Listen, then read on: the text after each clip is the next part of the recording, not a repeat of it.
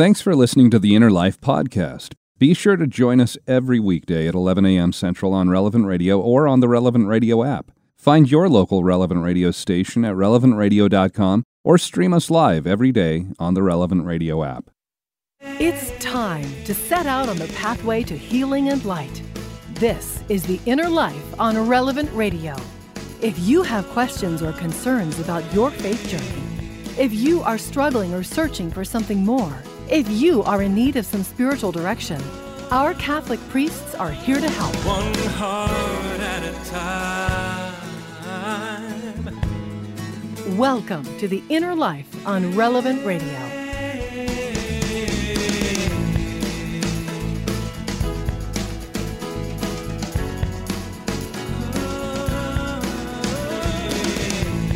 Hello and welcome to The Inner Life here on this Monday of the 27th week in Ordinary Time, first Monday of October as well. Hi, I'm Josh Raymond.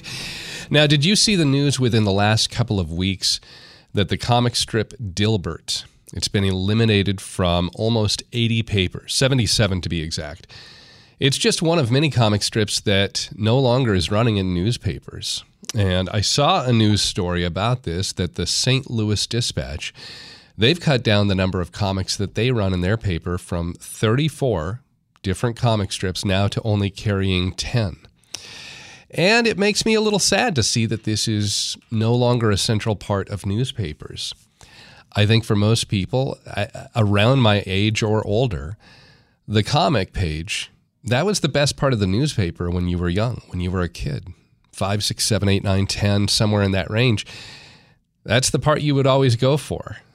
But my favorites, probably The Far Side and Calvin and Hobbes, especially when I was even beyond that age. They were just my favorites, the most entertaining to me. But I would read them all, especially as a kid. Garfield, Beetle Bailey, Blondie, BC, The Family Circus, all of the rest.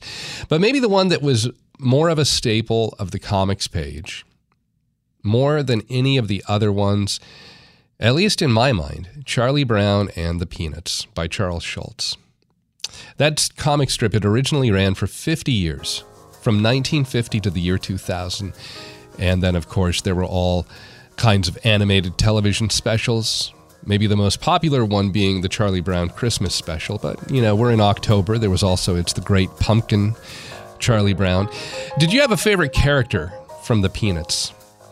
Charlie Brown, he's the main character, but there was the whole gang. There's Snoopy, his dog, the little beagle. There's Linus and Lucy, and we heard a little bit of their music there for a moment. There's Sally, that's Charlie Brown's little sister. There's Schroeder, he's the piano prodigy. Pigpen, always a mess. Peppermint Patty, Violet, Franklin, the list goes on. So who's your favorite? I always liked Linus. He was wise, he was philosophical, even though he was this little kid who was regularly sucking on his thumb and carrying around his little blue security blanket. That little blanket that he had with him. His sister Lucy, she would always give him a bad time about it. He carried it everywhere. But in the world of comics, Linus, he could take that blanket, he could transform it into all kinds of useful objects. If there were flies or insects buzzing around, he could turn it into a whip and swat them. He could turn it into a parachute and gently glide down to the ground if needed. He could turn it into a hammock. It could be made into a kite, all these different things. But Linus, he recognized his dependency on that blanket because at different times throughout the run of the Peanuts, he would try and get rid of it. He would try and ask somebody maybe to hold on to it, not give it back to him. But this would usually lead him to start panicking. Usually very severely. His anxiety would force him to grab a hold of his blue blanket once again. If he was without his blanket too long, he would become dizzy, lightheaded. Eventually, he might pass out. And even though this idea of needing a security blanket to the point of fainting when Linus was deprived of it, even though that is used for comedic effect in the comic strip, there is an underlying reality here for all of us in one way or another. Because almost all of us, we have something that we don't want to let go of in our own lives. We think we need it. We think we can't live without it. What is that for you? What is your metaphorical security blanket? What is that thing that if you had to go without it, you'd have a little bit of panic or anxiety that would start to well up, start to hit you? Now, it might also be the case that we have certain attachments, yet we don't even realize that we're so attached or so dependent upon whatever it might be in our life. Well, this is what we want to discuss today on The Inner Life, recognizing those attachments that we have in our lives, especially the things that are holding us back from making progress in our spiritual journey. How can we let go of these attachments so that we're not attached to anything else except to Christ? That's what we hope to answer today here on The Inner Life. And joining us is our spiritual director. I'm very glad to welcome back to the program, Father Joseph Illo.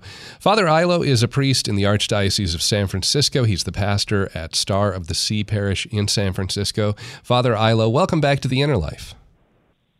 Thank you, Josh. Always great to be with you and your audience. Well, so detachment, that's the word of the day, but that word detachment, it implies that there is some sort of attachment that has to be, we have to uncouple, we have to detach. So maybe as we start our conversation this morning, Father, looking, we can look at attachments like Linus's security blanket, especially looking at this from a spiritual perspective. How should we understand what an attachment is? That's so key to the spiritual life because guess what? We begin life attached to our mother through the umbilical cord, and coming into the world, realizing our own identity and vocation means detaching from mama, and it's painful. It's painful for the baby, it's painful for the mother, but it's necessary to grow up to detach, and then of course physically umbilical cord, but then the emotional and spiritual detachments that have to take place as they grow up, cutting the apron's string, so to speak, from our mother and our father. And it's a difficult process. I mean, the whole experience of adolescence is really a detachment, and if it goes well, then it's not rebellion that happens in adolescence, but a reattachment, detachment from the things of childhood and attaching to the mature spiritual life of a disciple. So some of our attachments, you say, what is attachments? Maybe we should look at what detachment means. Detachment doesn't mean, in this spiritual sense we're talking today, it doesn't mean apathy or isolation or aloofness, boredom. What detachment means is trust in God, to surrender to God's will, to abandon ourselves to divine providence, to trust that God will provide. Essentially, detachment is trust. And in that sense, it's an attachment from the things of this world to the things of God, to God himself. So detachment is not selfishness or self-protection that so many of us practice. Like the vacant look in people's eyes, or I walk in the city streets of San Francisco and everybody is so isolated behind masks still and sunglasses and earbuds in, and nobody says hello, or very few people do. That's a kind of unhealthy detachment from reality. But spiritual detachment is really an attachment to the greatest reality, which is God and his will. So holy detachment or holy indifference is really engagement, an active surrender to the will of God. And once we got that first thing, the foundation of our lives, the God who made us, once we're attached to him and engaged with him, we're able to engage in a proper way with all around us, people and things around us. Mm. Yeah, as you say that proper way that we can interact with things or with people around us. In the Catholic Church, we often talk about order and disorder. There is an intended order or a properly ordered approach to pretty much everything in life. And this properly ordered approach is just following the way that God originally designed us to interact with those things or with those people. So if we don't follow that ordered design, that's where we start to encounter problems. Maybe we can talk about that ordered approach to those two different areas. You talk about things, you talk about people. First, can we talk about how we understand the role of money and wealth and possessions, the things that we have in our lives, keeping these things in their proper place, having that right ordered approach to them? That's the key, to rightly order our desires, our energies. We began as the human race in the Garden of Eden, and the Lord God gave us everything. All of the fruits and beauty of the garden were ours, but he said, do not touch this tree in the middle. And that was a principle that he gave us, that of trust. Will you trust me on this one?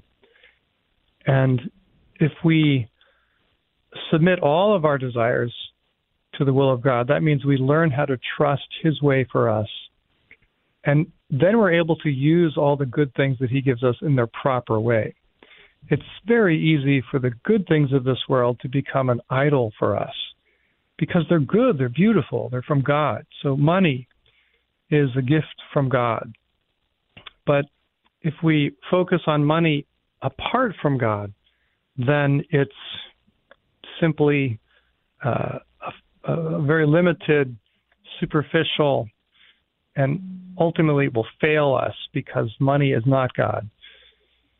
So if we use our money in the ways that God asks us, and we'll talk about tithing later on perhaps, tithing is one of those practices in the Bible that keeps us detached from idolizing money and really frees us from financial worries. So money, food, sex, even religion can be an idol. The practice of religion, if it's not grounded in a personal relationship with God, it becomes an idol in itself. I think the religious sisters, religious brothers and priests are the great models of detachment, those who live their vows well. I think of Mother Teresa, who detached, and very painfully at times, from, the Lord even asked her to be detached from the religious order that she had joined, the Loretto sisters. And in 1946, he said, detach yourself from that religious order, which is comfortable and secure, and go out into the streets to be completely abandoned to my will at every moment. And that was very hard for this young nun to do that. She said it was a vocation within a vocation, a detachment within a detachment. Some people are called to that radical detachment. Most of us are not. Most of us are married with families, and or I'm a diocesan priest, and I've got to pay bills. I've got to run this parish and school. And so we have to use money and, in a sense, own it, although nothing is ever owned absolutely. God is the owner of everything. But we need to steward those things. Yeah. However, the religious consecration, the evangelical counsels of poverty, chastity, humility, poverty, chastity, and obedience, those three vows and the other vows that religious take are models and proofs that detachment works, and it's possible, and it can free us for extraordinary things. As we're talking about this too, first of all, let me open up the phone lines here. And if you're listening and you'd like to call in and speak with Father Joseph Illo, our spiritual director, you're welcome to call us at 888-914-9149, talking about how we can detach from those things that might have a little bit of a hold on us, might have a lot of a hold on us, depending on what it is. But how have you been able to let go of whatever it is that was holding you back in your relationship with Christ? Was it a struggle for you? Maybe does it still have that hold on you? Maybe there's something that you should let go of in your life, and you're not sure how to take those initial steps. Going back to what Father Illo said, to trust God, that He'll provide for you. If you have a question, if you're really struggling in that area, you're welcome to call and speak with Father, 888-914-9149. So you're talking about so many of the things that we look at that we can have attachments to. It's because they are good things, but, there's kind of that, it's going to be one of two categories, it seems, that if there's something that is really at its core problematic, if I'm someone who is attached to something like pornography, there's not going to be any situation where it's going to be good or acceptable for me to view pornography. That just in and of itself is a problem. But then you're talking about these good things that can become kind of idols.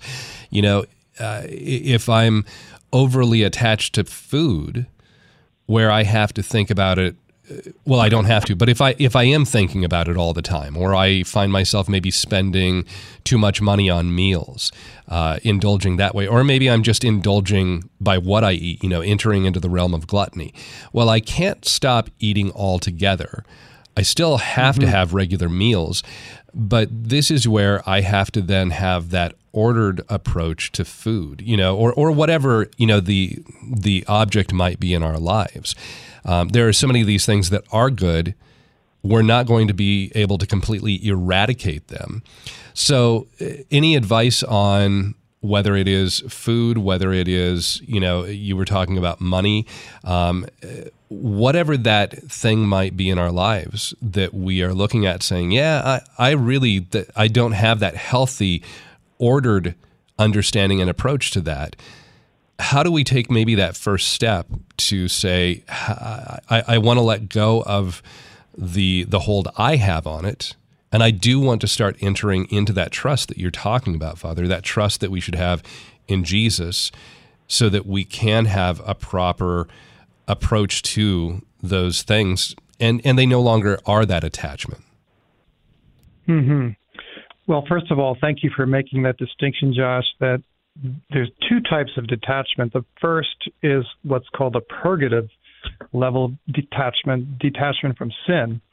We have to purge that which is intrinsically sinful or disordered, such as pornography or abuse of substances, uncharitable acts, things like that. Okay, so we have to, and we all of us have to work on that all of our lives. We're never going to be free of the tendency to disordered acts, of sinful acts. But the second kind of detachment, which leads to perfection, is to detach even from those things which are good. And in my life today, here at my desk and throughout my day, there's 100 things that are good that I have to do. I have to eat. I have to sleep. I have to look at my computer. I have to talk to people.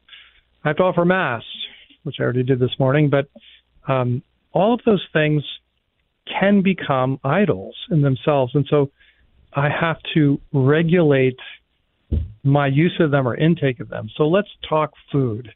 Food's a big deal in this country because we have unlimited amounts of food. Well, food, I remember on a retreat one time, I was at a monastery for 5 days, and all I could think about was the cookies and the crackers down in the food room, because you had these talks at the retreat, and then you had these big gaps of just empty time where you were supposed to pray or take a walk or read the Bible. And guess what I was thinking about? Those cookies down there. And so if food can become a real difficult thing for all of us, especially if we don't have anything else to think about. We have a lot of leisure time in our lives. So how do we regulate food? Well, food, like any good thing that God gives us, is a relative good. It's not an absolute good. And so with all relative goods, we take them in moderation. That means the old adage of leaving the table a little hungry, not stuffing ourselves. And having times in the year of fasting where you don't eat between meals and you give up a meal to free yourself from that tyranny of food, or the tyranny of any attachment. So if we don't regularly fast, and the church gives us really only 2 days in the year when we have to fast, that is Ash Wednesday and Good Friday, but every Friday should be a day of fasting. Every 7 days, we should be in the habit of denying ourselves some food, not because food is bad, but to keep the tyranny of that attachment at a distance from us, to prove that with God's help, we need nothing but fresh air and the love of God to be happy. Talking with Father Joseph Illo today here on The Inner Life. Again, taking your phone calls as we talk about those attachments that we have in our lives, how we detach from those. What are you holding on to in your life? Yeah, are you struggling to let go of something that has that hold on you? Maybe that's something you've gone through in your past, struggling to let go of something. How has letting go of those attachments helped you to grow in your relationship with Christ? 888-914-9149, 888-914-9149, our email address, innerlife@relevantradio.com. And our conversation continues in just a moment here on Relevant Radio and the Relevant Radio app. Today we'd like to thank James, who's listening in Arizona, for donating his Kawasaki. Join thousands of other listeners in donating your old vehicle by visiting relevantradio.com/car today.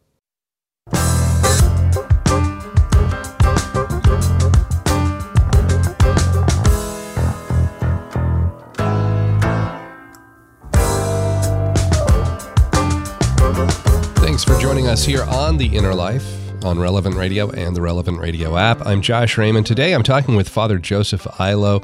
He's a priest in the Archdiocese of San Francisco, and inviting you to call in as today we talk about how we detach from those things that are holding us back from growing in our relationship with Jesus.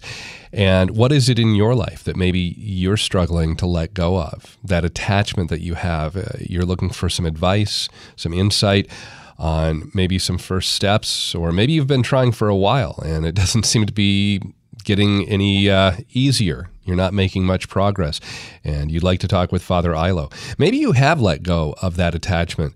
We'd love to hear your story and how you can encourage others as they are going through maybe the same process you went through in your past. Our phone number here to the studio, 888-914-9149, 888-914-9149. Father Illo, right before the break, you were talking about that with so many things, there is a relative good, and it's a matter of, that we don't allow that, whatever it is, you were using food as that example, it doesn't exercise control over us. We're the ones who exercise the control over that relative good object that we have access to. As we talk about that, are there ever any good or healthy attachments? And this might be more of a matter of, maybe we use a different word when we talk about this, but any good or healthy attachments that we can have outside of course, our relationship with God, that trust that you're talking about there. Are there any of the relative good things that we can have a healthy attachment to? Excellent point, Josh, because yes, God gives us good things, and in a relative way, we should be attached or devoted to them. Always realizing, of course, that anything in this world needs to be detached from the moment it becomes an obstacle to God. But in a healthy situation, like a healthy family or a healthy workplace, a healthy life, there are healthy attachments. That is, for example, obviously family. I'm attached or devoted to my parents, to my children. And that's the fourth commandment of the Decalogue. Honor your father and your mother, that you may have a long life in the land that God has given you. So both attachment to mother and father and attachment to the land, that is the gift of patriotism. We should have a healthy attachment to the country in which we were born. A healthy attachment to friendships. God came to earth, God the Son in human flesh, and made 12 friends, 12 apostles, and he spent 3 years with them. There was a strong bond, an attachment between these men and between the Lord and these men, and he wanted that.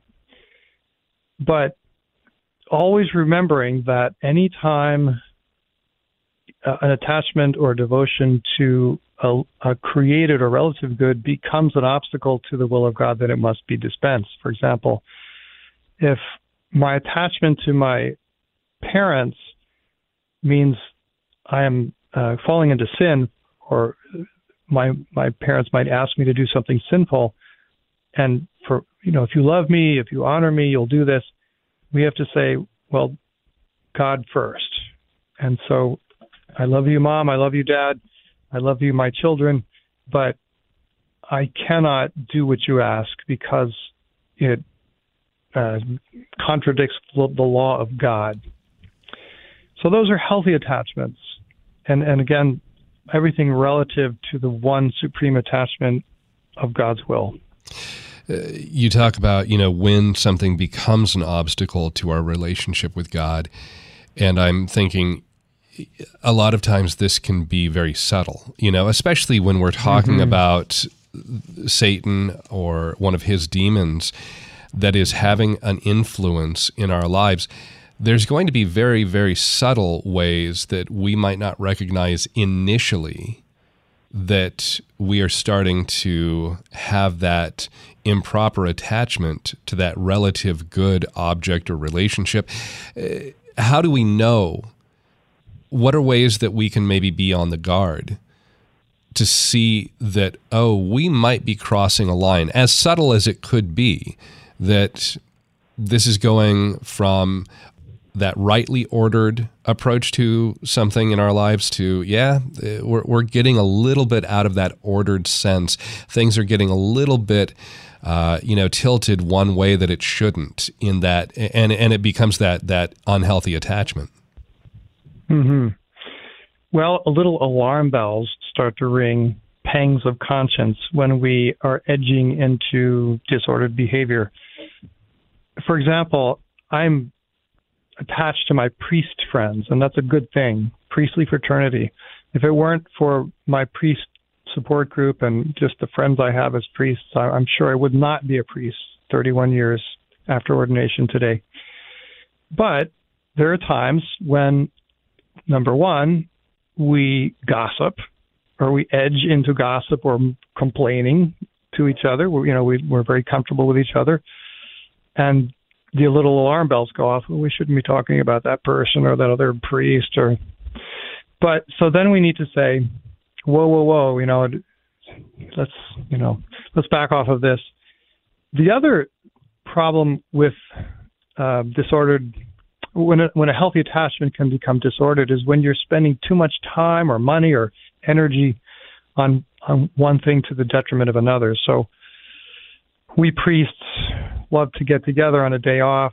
We go on vacation together, but the question is, how much time am I putting towards being on vacation with my friends? Even good, healthy, we pray together, we talk theology, we laugh, we joke, we eat good meals together. But is it too much? That is, am I spending too much time hanging out with my friends, even very healthy friendships, and not getting my work done, not attending to the real needs of my parish or whatever my assignment is? And so sometimes we have to say, I can't go with you guys because I've got this thing I've got to do in my parish or in the diocese. So those two things, if we find ourselves edging into sin, and most commonly with friends it's gossip, or just disproportionate amount of time and energy on a relative good, then we need to correct that course. As you're saying this too, I think it's important to maybe talk about the fact that if you have a good friendship. That could be with a spouse, that could be, in your case, with, your peers, even coworkers, but you're helping to hold each other accountable. And I think that that's an important aspect of this too. There will be some things in our lives where we're going to see it, and it's going to be more of us individually working through that. But having somebody else to hold us accountable, and them also relying in that relationship that we hold them accountable, is truly important. It is, and that's why common prayer, we priests do our rosary together, we pray to have Mass, of course, on a day off or vacation, but lay people as well to pray together. If you're on vacation with good friends and they're Catholic, make sure you go to Sunday Mass. Say the rosary, if you can, together from time to time, every day if you can. It's that prayer that reorients us, because we're constantly drifting off course. We have to constantly be recalibrating our focus on the one supreme good, which is God and heaven. And prayer does that for us. So if we're praying together regularly in our friendships, then we'll never really veer too far off. I would say the priests who have left the priesthood, all of them stopped praying at some point. They stopped praying the breviary. They stopped going, having Mass every day. And that was the beginning of the end of their vocation. No matter how many priest friends they had, if they weren't rooted in love of God through prayer, then it leads off the track eventually. We're talking about both things and relationships, possessions, wealth, as well as the relationships that we have. One of the things that we wanted to look at, Father, is this scene, and I'm looking at the Gospel of Mark here, chapter 10, this scene where a wealthy man comes up to Jesus. He asks what he must do to inherit eternal life. And we get some insight from our Lord here on the attachments we can have. Jesus initially, when this man approaches him, he tells him, well, you need to follow all of the commandments. The man responds, I've done this my entire life. And then Jesus, he says, you lack one thing. Go sell what you have and give to the poor, and you will have treasure in heaven, and come follow me. And it's when Jesus says this that the man, it says he goes away sad. Depending on the translation, some say his countenance falls, or something like this. He doesn't want to give up his wealth. He goes away sad. When we look at this scene, what initially stands out to you in this encounter, and how can we look at this and what Jesus is saying here, speaking to us today through his words to this wealthy man? Thank you for bringing that passage up. It's such an important passage. It's in all three of the Synoptic Gospels, Mark 10, Luke 18, Matthew 19. So you know that when something is in all three Gospels, it's worth reading again and again. And right. Pay attention. I think this is everybody's homework that's listening today, is to go back and read Mark 10. It's got two parts, the chapter, but this begins on verse 17. And just some of the background here. So this man was setting out on a journey, and meaning our journey has an endpoint, a destination. And that's, if we keep our compass focused on that destination, we'll get to heaven. But this man had been distracted by his wealth. He knows that. So he comes to Jesus and says, how do I get to my destination, that is eternal life? Good teacher, what must I do to inherit eternal life? And Jesus says to him, why do you call me good? There is no one is good but God alone. And that's focusing his attention on the supreme good. All of these other goods you have, the money, the things money can buy, the friends you have, they're good, but not good. They're not the supreme good. No one is good but God alone. And all goods come from God and are going back to God. And then Jesus says, follow the commandments. The man says, I followed them from my youth. And since he was a little boy in rabbinical school.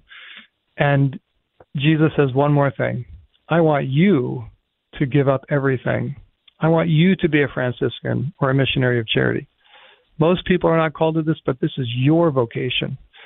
And the young man went away sad. And you're right, the different translations, the one I have, the RSV, says that his countenance fell and he went away sorrowful.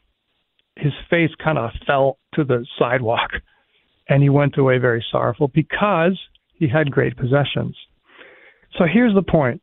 Some people are called on their pilgrimage to heaven to give up everything. Most of us are called to give some away, and that's called tithing.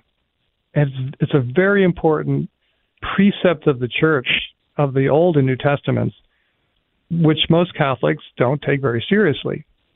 It's a principle of stewardship. Tithing 10% or whatever, a certain amount. Some people can tithe 30%. Some people might only be able to tithe 5 or 6%. But everybody should make a sacrificial return of the blessings that God has given us. Not only money, but also time and prayer and energy and charitable service. God's given us energy, and so we give some of it back. And in tithing like that, we are free. It's a habit to detach us from relative goods, to put the relative goods in their proper perspective. One of the things our parish does is there's about 10 people that make 300 sandwiches every Sunday after Mass, and we go down to the Tenderloin section in San Francisco.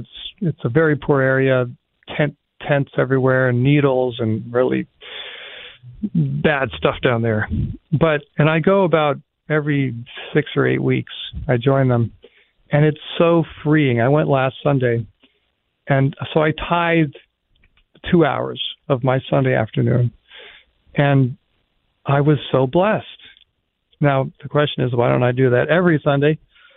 But the answer is, tithing is a proportional sacrifice. We don't sacrifice everything. Some people are called to that, like this young man, but most of us who live in the world can't give everything or most of what we have, but to give a part of our time, a part of our money, a part of our energy keeps us free and gives us the joy of freedom.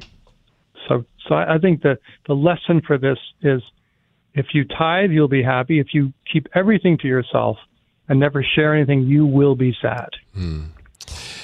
As easy as that.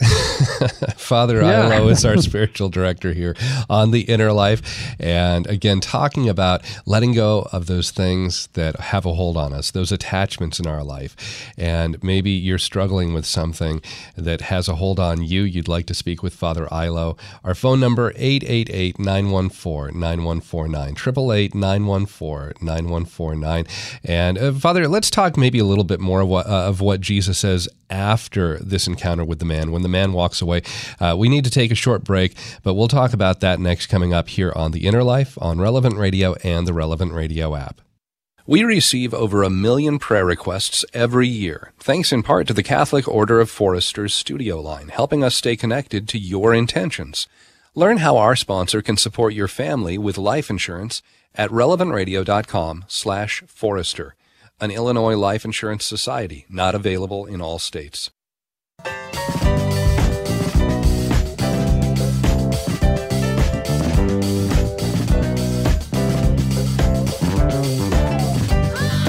Welcome back to The Inner Life on Relevant Radio and the Relevant Radio app. I'm Josh Raymond.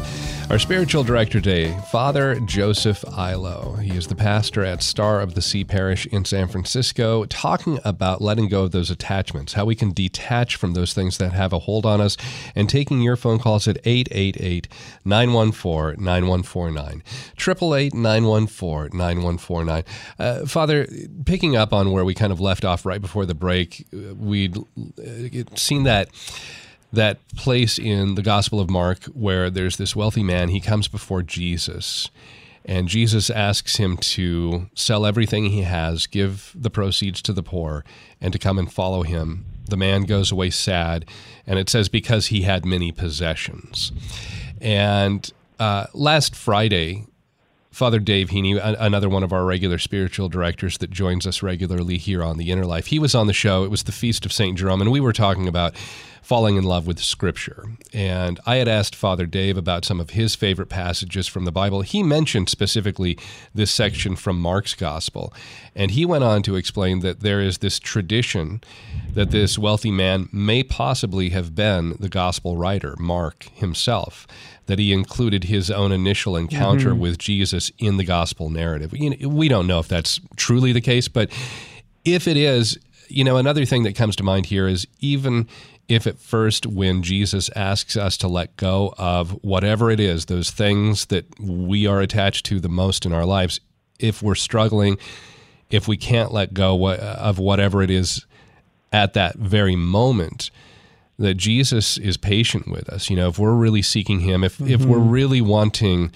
to reach out to him, he'll keep working with us, keep calling us, keep leading us until we can let go of that attachment. Mm-hmm.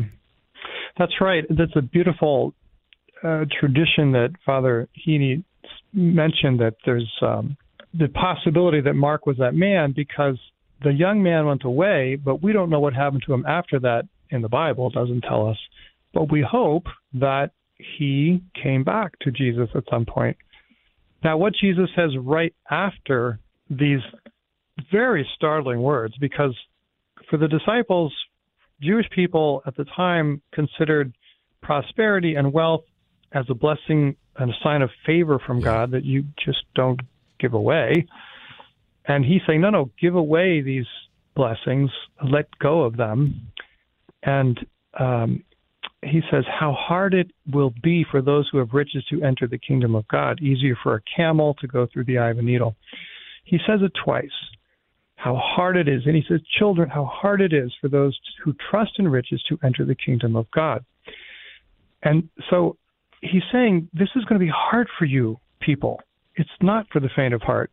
And you don't get it right away. It takes persistent application of our spiritual and psychological energies to break our trust, our absolute trust in riches, and find trust in God's providence. And so it has to become a habit. That's why I say tithing is a spiritual habit, or a religious practice. It's a habit that gradually detaches us from trust in money and helps us to trust in the one thing that will never disappoint us. So maybe Mark didn't get it the first time, or whoever that young man was, but we hope and pray that all of us who say no to God now will learn how to say yes to God in the future. Yeah. You've talked about tithing, but one word that you've mentioned at least once or twice, Father, is that word stewardship. And I think that is so key. If I look at everything that I have and I say it's my money, my possessions, if I can take that and really approach it from that stewardship mindset, my house, my car, my money, anything that if this is all really not mine, but God is trusting me with these resources, if he is giving me these to use, then I start having a completely different attitude about the wealth. I start to see that, well, it's not me that's wealthy, it's God who's wealthy. He's just allowing me to use some of his wealth. And it also means that I'm probably going to be far more responsible with the resources with which God has blessed me. I'm going to want to use everything in a way that is pleasing to him, and there's less of a selfish disposition and attitude in the way that I will spend my money or use my resources. Yes, the spirituality of stewardship works on several levels, but two of them, one level is psychological. That is, if you can share some of your wealth, your time, talent, treasure, then the pressure is taken off of you to make or not make this thing work. If I'm the absolute owner of my money and I lose half of it when the stock market drops, then I commit suicide. I feel depressed. But if I realize it's not mine anyway, I'm the administrator but not the owner of this money, then I'm not really bothered whether I'm rich or poor. that's the psychological level of stewardship. But also on a spiritual level, God blesses those who trust him. I started tithing my money as a priest about 6 or 7 years into the priesthood. I attended a little gathering of another pastor in a neighboring parish who had a couple of people talking about stewardship. They were lay people, a married couple. And I had always said as a priest, well, I gave my whole life to God. I'm not going to tithe any of my, money. We get a salary. And then I realized it's not because the church needs our money. It's because we need to give. Yeah, and so I started giving. And, a tenth or really priests can give a lot, 20, 30%, not even feel it very much because we have all this discretionary money. But I've never worried about money since then. And I just bought a new car for the first time in my life. I owed $10,000. I borrowed it from a friend. I didn't know how I was going to pay it back. And these things happened in the next month or two after I started tithing where just money came to me, that somebody paid me back a loan and et cetera. And I was able to pay off that car in a month.